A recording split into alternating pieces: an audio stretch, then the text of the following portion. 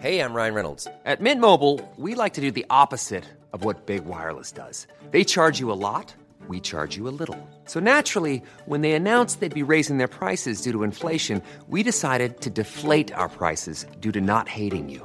That's right. We're cutting the price of Mint Unlimited from $30 a month to just $15 a month. Give it a try at mintmobile.com/switch. $45 up front for 3 months plus taxes and fees. Promo rate for new customers for limited time. Unlimited more than 40 gigabytes per month. Slows full terms at mintmobile.com. Ready to pop the question? The jewelers at BlueNile.com have got sparkle down to a science with beautiful lab-grown diamonds worthy of your most brilliant moments. Their lab-grown diamonds are independently graded and guaranteed identical to natural diamonds, and they're ready to ship to your door. Go to BlueNile.com and use promo code LISTEN to get $50 off your purchase of $500 or more. That's code LISTEN at BlueNile.com for $50 off. BlueNile.com, code LISTEN. Planning for your next trip? Elevate your travel style with Quince. Quince has all the jet-setting essentials you'll want for your next getaway, like European linen, premium luggage options, buttery soft Italian leather bags, and so much more. And is all priced at 50 to 80% less than similar brands. Plus, Quince only works with factories that use safe and ethical manufacturing practices. Pack your bags with high-quality essentials you'll be wearing for vacations to come with Quince. Go to quince.com/pack for free shipping and 365-day returns. This podcast explores themes of murder and rape. Listener discretion is advised. Los Angeles police have been searching for a killer who has strangled young women and left their bodies along grassy hillsides. We've had yet another set of remains identified. This is the second one that's taken place in the last several weeks. That's exactly how Bianchi and Bono started, using a badge to get free sex. The homicide detective said, "What do you think? The whores are going to solve this murder?" It's the stuff of nightmares. Women and girls disappearing, then showing up murdered, naked, and brutalized. A shadowy intruder breaking into homes, leaving satanic signs, and murdering and raping everyone inside. Yet, from 1977 to 1985, this was a reality for residents in Los Angeles, as it became the center of two of the most notorious, vicious, and devastating serial killer investigations in U.S. history. Those committed by the Hillside Stranglers Kenneth Bianchi and Angelo Bono, and then the so-called Night Stalker, Richard Ramirez. The period saw 25 murders, 5 attempted murders, and an unknown number of sexual assaults, and an entire city in a state of terror. For me, these cases are personal. I was born in the aftermath of the Hillside Strangler, and I was a young child during the Night Stalker. I remember being terrified in my own home, and my own family knew people attacked or murdered during both serial killing sprees. I need to understand how such devastation was allowed to happen, and if it could ever happen again. I'm Dr. Michelle Ward, and this is Season 2 of Mind of a Monster, The Hillside Strangler and the Night Stalker. Episode 1, Making a Killing in Hollywood.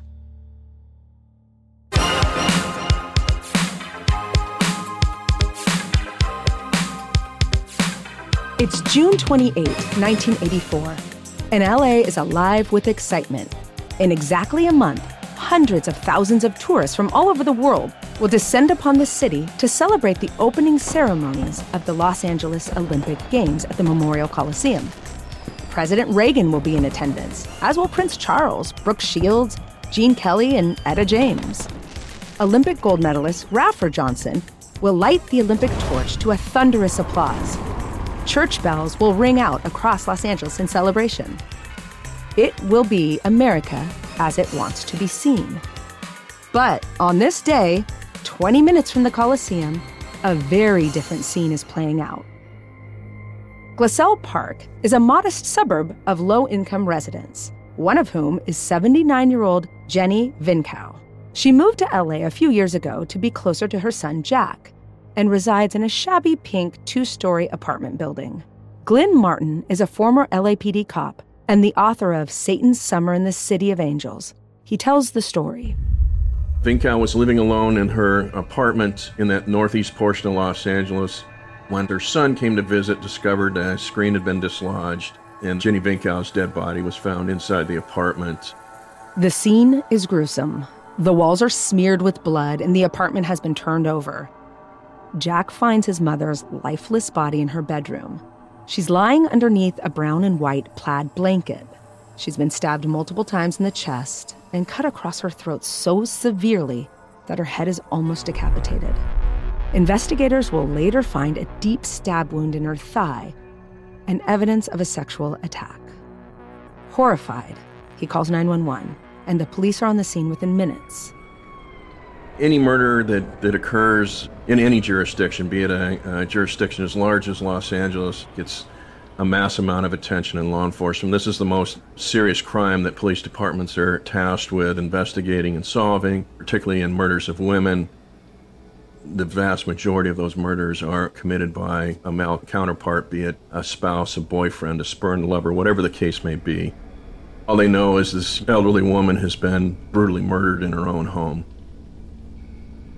Police cordon off the premises and conduct an extensive forensic search of the apartment. She's been dead several hours, meaning the murder happened at night. There's blood in the sink, indicating the killer washed his hands at some point during the violence. But there's nothing else. They check the whole place for fingerprints. Nothing.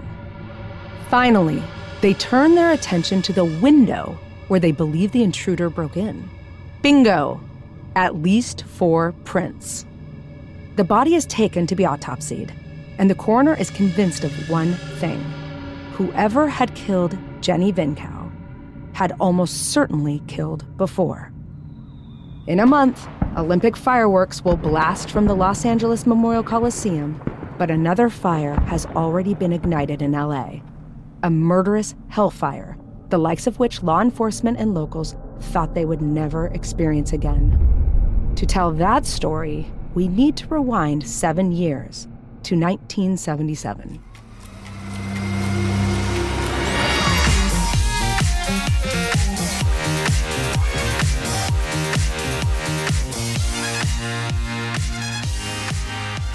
Los Angeles has always been a city of many faces, a place where fabulous glamour and million-dollar smiles belie a seedy underworld of transients, drug addicts, and sex workers. But it is a place pulsating with opportunity. In 1977, Dr. Lois Lee was a young university research assistant in LA. It was the disco era. I had lots and lots of girlfriends who wanted to be models and actresses and playmates, and we all had our nails done together every Sunday and went to the Daisy, which was a restaurant in Beverly Hills where O.J. Simpson met his wife. There were lots of stars. Everybody was pretty hip and trendy. It was a good time. People felt safe. I was born in the wrong time because the 70s are by far my favorite decade. And here you are living that life, but also getting your PhD. So you're kind of in this exciting juxtaposition for you to be studying during that era. Yes, we all had monikers. And my moniker, the girls would call me schoolgirl because there were parties I couldn't go to because I had to study. But LA wasn't all disco and glamour. For many, the City of Angels could be a living hell. And Dr. Lee straddled both worlds. While living a dream of parties and excitement, her academic work brings her into contact with the most vulnerable people in society. So you're describing this very glamorous, glitzy 70s, but there was also a really dark side to Los Angeles. Would you describe for us the world of poverty, runaways, drugs, sex workers, pimps, all of it? The prostitutes I knew were all in court. We were basically using their cases to sue the police for the unequal enforcement of the prostitution law. I was an expert statistician. My world was miles apart from theirs. So you're young like them, but because of your academic work, you're analyzing data from sex worker arrests. So you have connections and a level of sway with authorities. So how do you start to help them? I was always raised by my family, and my father particularly, who always told me if anything ever happened, just drive to the police department, that they would help me, they'd protect me.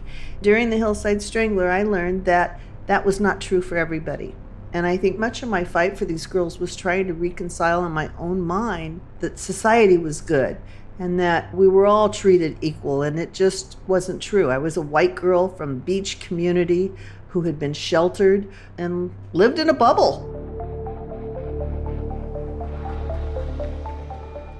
To those in law enforcement, the darker side of LA was LA.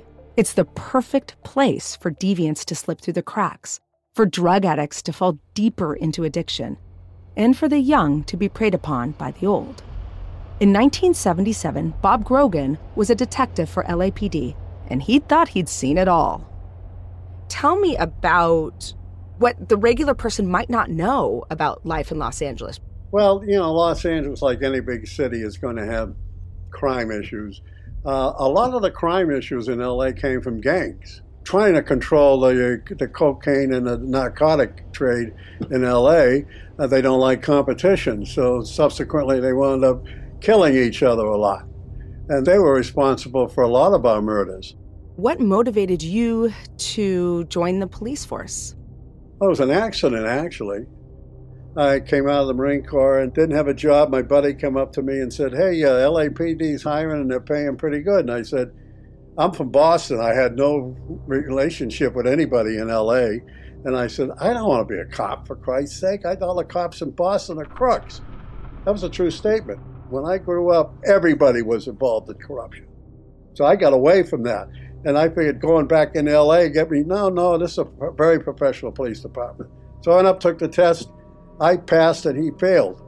How about that? Wow. Well, and then once you pass and you meet the requirements that they're looking for, they were particularly happy to hire Marines because the Marines' high quality of discipline. And so I guess that they went after me and said, okay, you're going to be a policeman. Damn it if I was, 29 years later, I never regretted a minute of it. I loved going to work. I really did.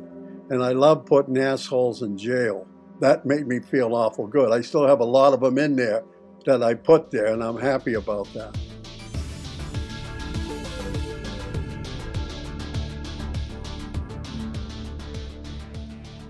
Little did Bob Grogan realize that his usual cases of gang crime and narcotics investigations were about to be overshadowed by a terror that was far less predictable and would plunge the entire county into a state of fear. I want to get a feel of the city from the lens of a reporter. What was making the news? What were people interested in? I speak with Leo McElroy, who worked for ABC television at the time. Los Angeles, to those of us who were there most of our lives, I was born there, went to school there, went to college there. We all realized Los Angeles was not a city. Los Angeles was a collection of suburbs in search of a city that never really came together very well and have not to this day. The only unifying things we had were the major market media, the 3 or 4 daily newspapers, the radio and TV. And for those of us in journalism, had a real sense of the media being the only unifying thing in the entire Los Angeles market. And unfortunately, a lot of time we were unifying the market with really bad news. Gosh, I've never heard it put that way, but I have to say, that makes more sense as a description of Los Angeles than any I've ever heard. I grew up here as well, and the news does unite all of these little suburbs. And like you said, there's a bit of an underbelly here of dark news. The dark news was the only thing we shared most of the time. The opportunities presented by this darkness in LA proved a magnet to the most violent and disturbed of society, one of whom was about to arrive. On the other side of America, 25-year-old Kenneth Bianchi is restless.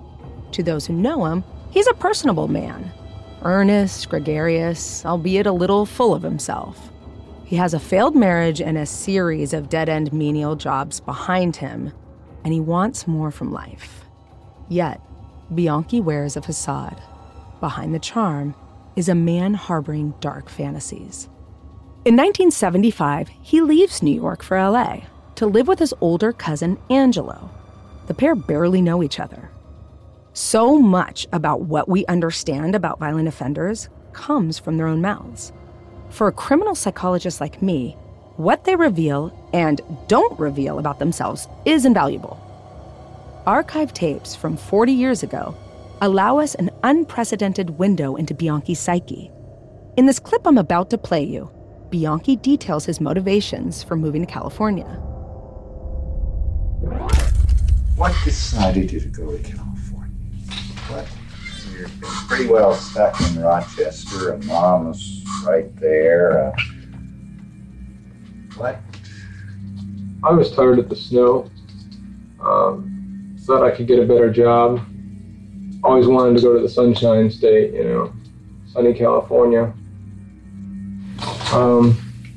Had someone talk to you about the great... Well, my parents had talked about it off and on from when we were in California when I was small, just a short time. They had talked about it, and you always hear all these myths about California.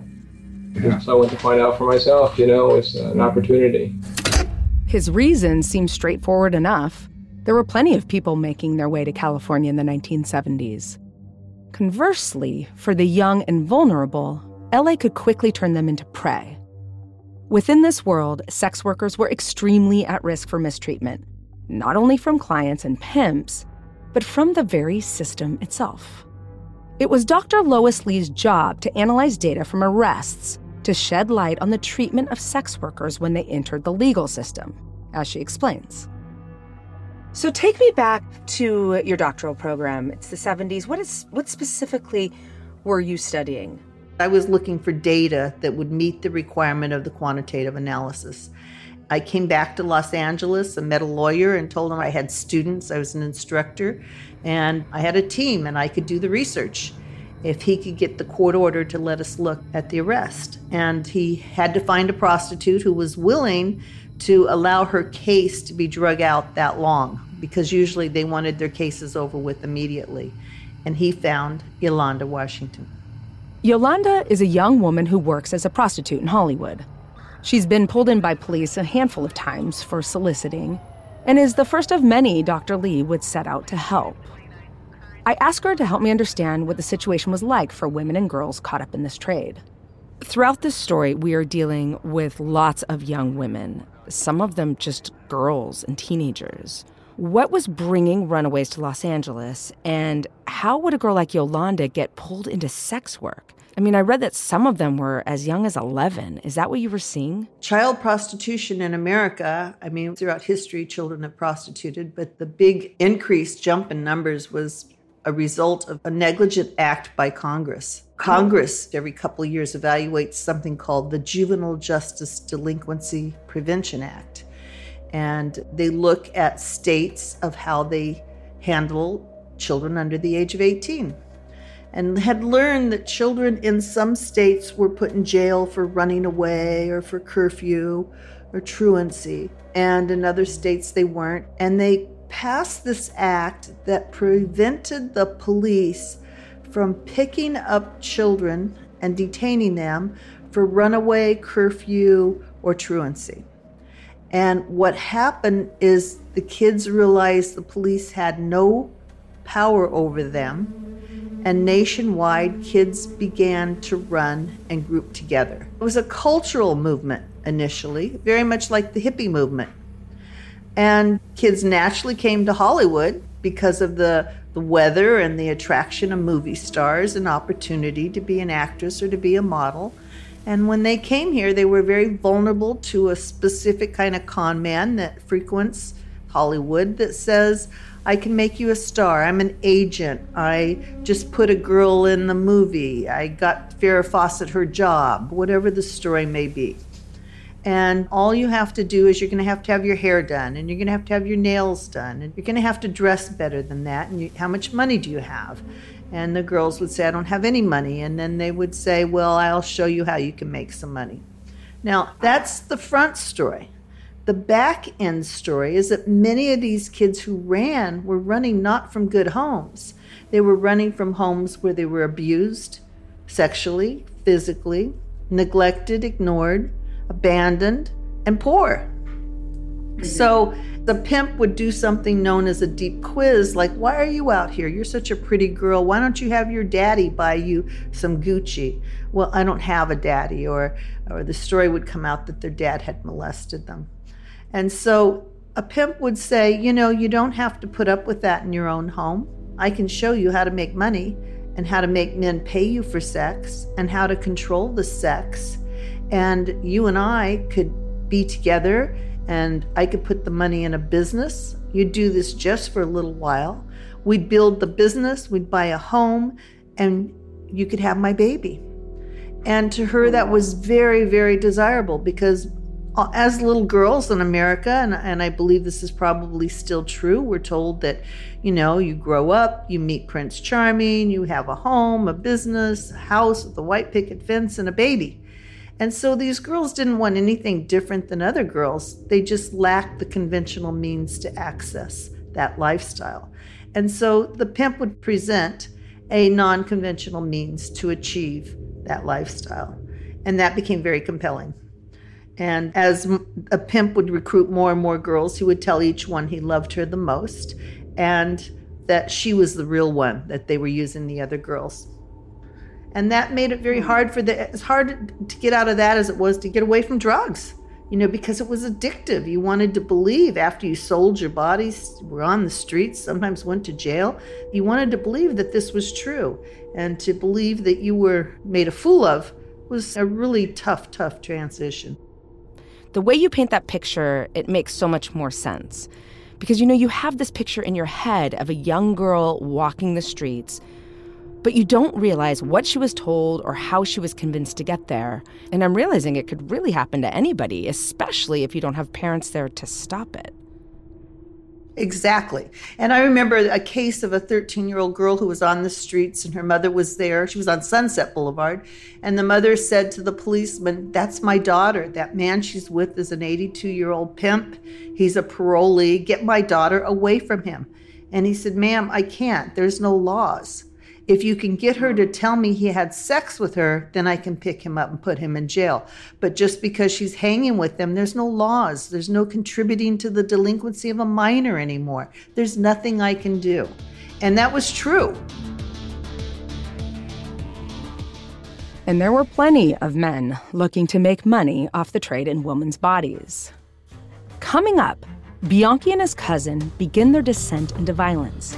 And a young boy with disturbing fantasies sets his sights on LA.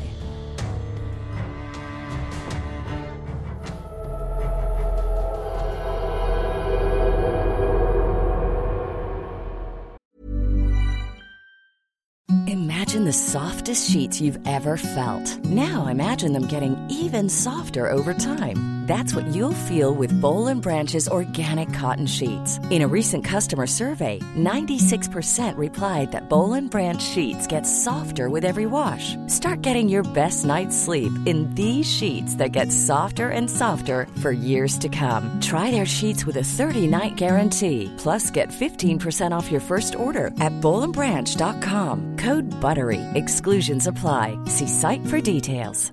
Even when we're on a budget, we still deserve nice things. Quince is a place to scoop up stunning high-end goods for 50 to 80% less than similar brands. They have buttery soft cashmere sweaters starting at $50, luxurious Italian leather bags, and so much more. Plus, Quince only works with factories that use safe, ethical, and responsible manufacturing. Get the high-end goods you'll love without the high price tag with Quince. Go to quince.com/style for free shipping and 365-day returns. Hey, it's Ryan Reynolds, and I'm here with Keith, co-star of my upcoming film, If, only in theaters May 17th. Do you want to tell people the big news?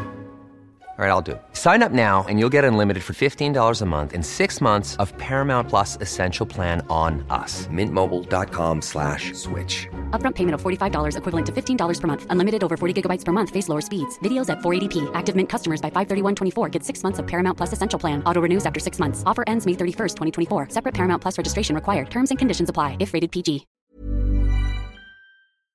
Hey, it's Janice from Warner Brothers Discovery.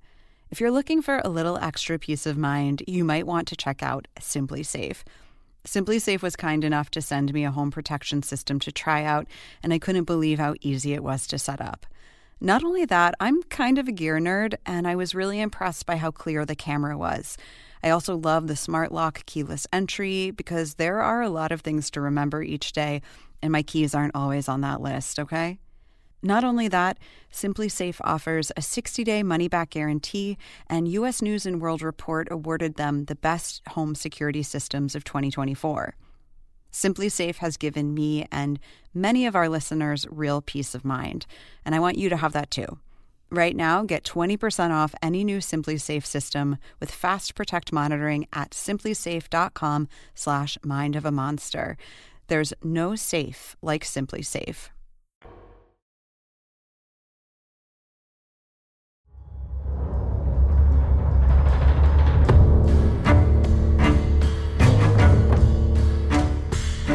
Born in 1934, Angelo Bono had moved to LA from New York with his family as a child and had grown into a vicious man. He'd sexually abused women, girls, and boys, even his own children. His criminal history included grand theft auto, rape, and failure to pay child support.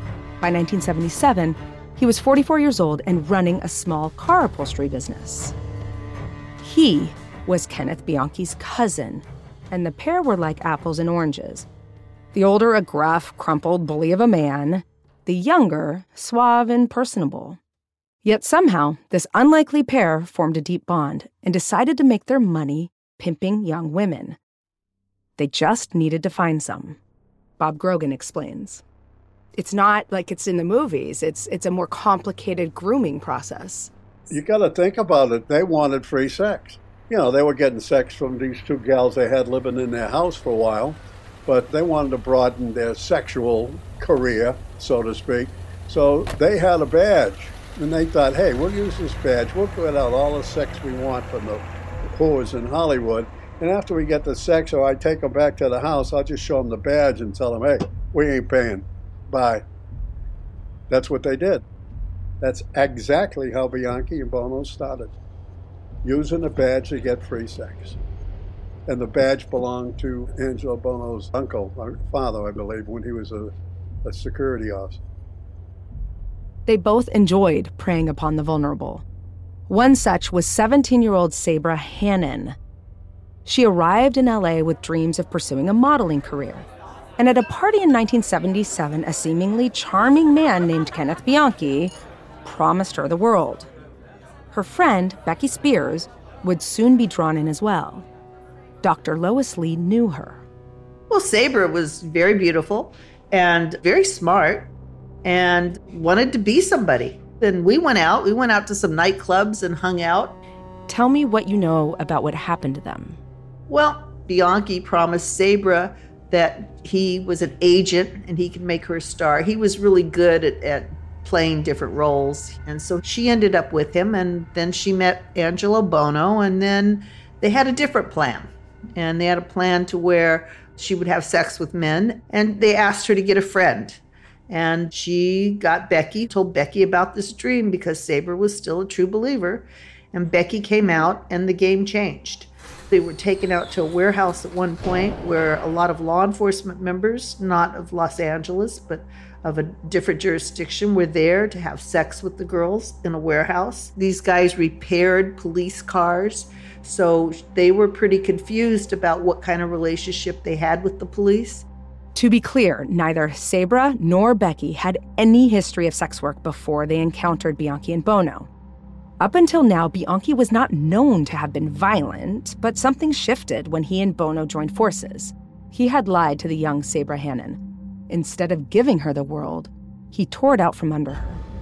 The cousins forced her and Becky Spears into prostitution and abused them. The young woman managed to escape, but there was a final sting. Bono and Bianchi sent them in a shoebox dead cats and saying, you're a dead blank. To me, this raises a huge red flag. Both Bono and Bianchi see themselves as mafia-style big shots, and the theatrics of the dead creatures come straight from the Godfather playbook. It's also incredibly revealing that we have evidence of fatal violence against animals early on in the story. It follows a well-known pattern. Sabra and Becky take it as a sign to be quiet So they are.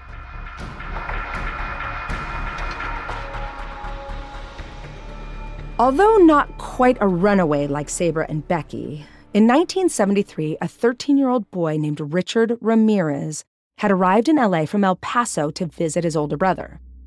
Richard was a strange individual. He was obsessed with detective magazines and reading about serial killers and murder. Death fascinated him. And it's no wonder he had a tough start in life. Ken Davis was a reporter and producer for CBS News during the late 1970s and 80s, and he explains. Richard Ramirez had a nightmare childhood. When he was about 2, a dresser fell on his head, causing him to get 30 stitches. He was almost killed. A few years later, he was hit by a swing he was playing on. He was knocked unconscious, and this caused deep gashes. And finally, at age 12, possibly because of all this brain trauma, he was diagnosed with epilepsy. To add to it, he was strongly influenced by his older cousin, Miguel, who was a decorated Green Beret combat vet. He often boasted of his brutal war crimes during the war and shared Polaroid pictures of his victims, both during and after his crimes, which fascinated young Richard. If that's not scary, I don't know what is. Later in 1973, Ramirez watched when that cousin fatally shot his wife, Jessie, in the face right in front of Richard with a handgun during a domestic argument. He was quickly charged with the murder and removed from the child's life, but his influence had already proved formative. The image of a dead body, the smell of the blood, the delight in the gore had a profound effect on Richard.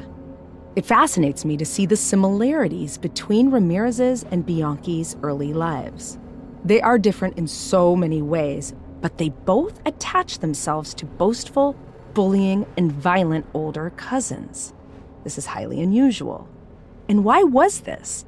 Did the older cousins set the course of the younger's lives, or did the younger ones simply seek out a role model who fit their interests? Whatever the reason, in LA, this troubled teen found a place of excitement and possibility. And when he returned to El Paso, he fantasized about returning. But there was a more urgent threat simmering in Los Angeles.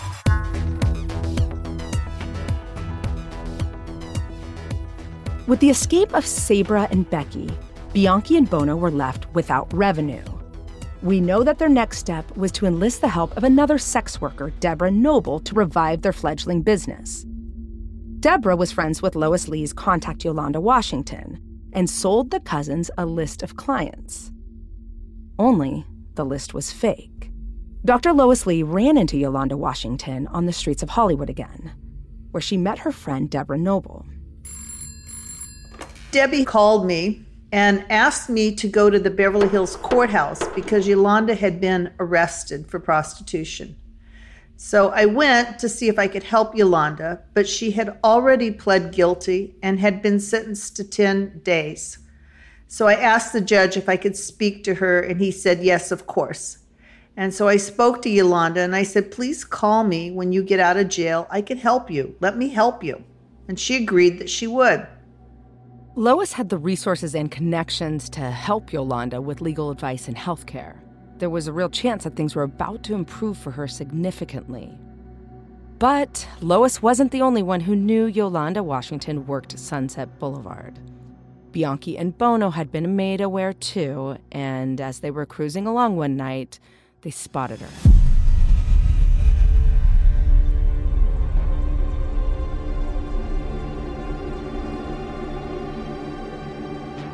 On October 18, 1977, the naked body of a young woman is found near Forest Lawn Cemetery, the final resting place of celebrities. This is not a crime scene. It's a dump site. Aside from the body, there's nothing else there. Bob Grogan was on the scene. There was ligature marks around her neck. She was a victim of strangulation. We did a background check, found out she was a part-time prostitute. You do that by talking to the girls in the street. Your best information, and so we found out how much we needed to know about her. That she was a prostitute, but was working in Hollywood. The body is 20-year-old Yolanda Washington. Debbie Noble called me and said, you know, Yolanda's dead. And I said, what happened? The police will not talk to us. So she said, can you help us? We have information. We know who did it. So I said, of course. So I called LAPD, and the homicide detective said, what do you think? The whores are going to solve this murder? I said, well, maybe. And I then called the sheriff's department and talked to a friend of mine and told him, and he said, it's not our jurisdiction, but I can get 2 of our officers, 2 of our detectives to go out there and talk to these girls if you like. I said, let's do it. So he set up 2 detectives, and we went out and we talked to the girls, and I had to vouch for them that they wouldn't arrest them for prostitution. So there wasn't much that anybody thought except for the fact that she was killed by the drug dealer or boyfriend drug dealer whose car she had stolen. And what were you hearing at this time from your contacts? From those girls, just the limited number of girls I knew from the courtroom and from the girls on the street, just was that the police were not responsive or taking it serious and really didn't care that she'd been murdered. A, because she was, in their words, a whore, and B, because she was black.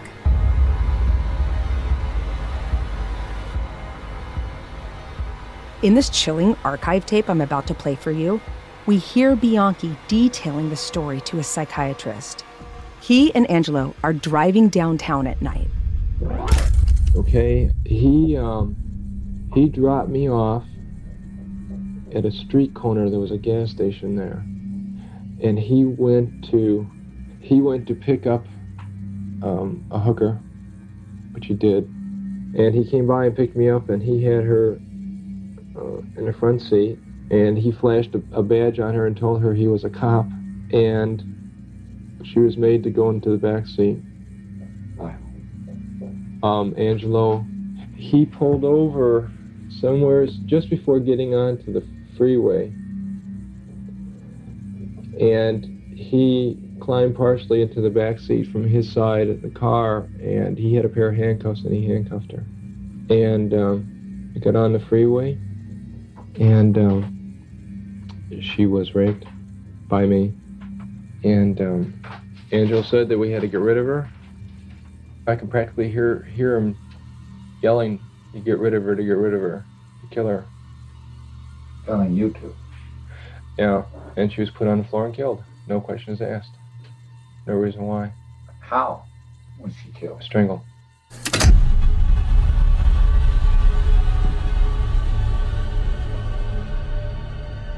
I return to Bob Grogan. What was the press's reaction to this?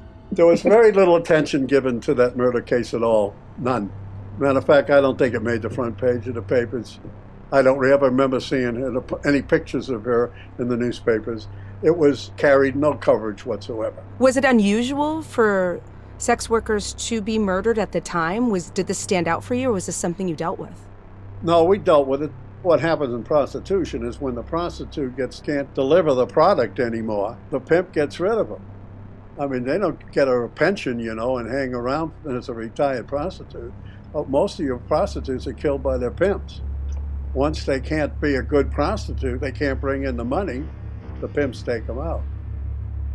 So they don't just let them go back to a normal life. They take them out as if they're not a person. No.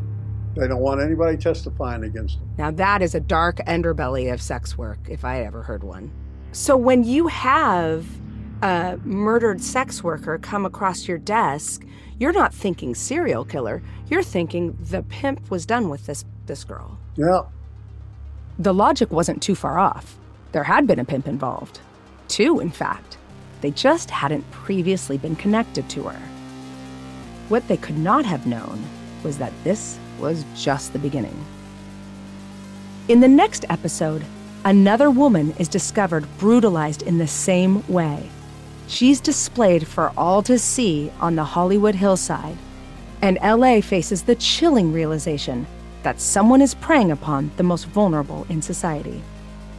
Mind of a Monster, The Hillside Strangler and the Night Stalker is produced by Arrow Media for ID. I'm your host, Dr. Michelle Ward. You can follow our show wherever you get your podcasts, and we'd love it if you could take a second to leave us a 5-star review on Apple Podcasts.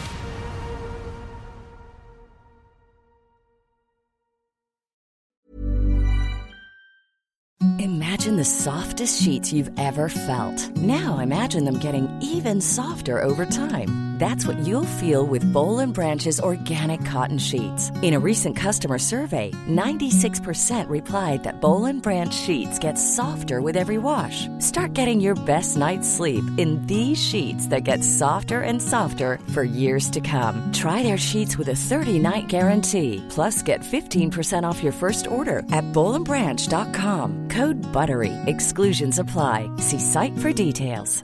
Hey, it's Paige DeSorbo from Giggly Squad. High quality fashion without the price tag. Say hello to Quince. I'm snagging high-end essentials like cozy cashmere sweaters, sleek leather jackets, fine jewelry, and so much more. With Quince being 50 to 80% less than similar brands. And they partner with factories that prioritize safe, ethical, and responsible manufacturing. I love that. Luxury quality within reach. Go to quince.com/style to get free shipping and 365-day returns on your next order. Quince.com/style. Even when we're on a budget, we still deserve nice things. Quince is a place to scoop up stunning high-end goods for 50 to 80% less than similar brands.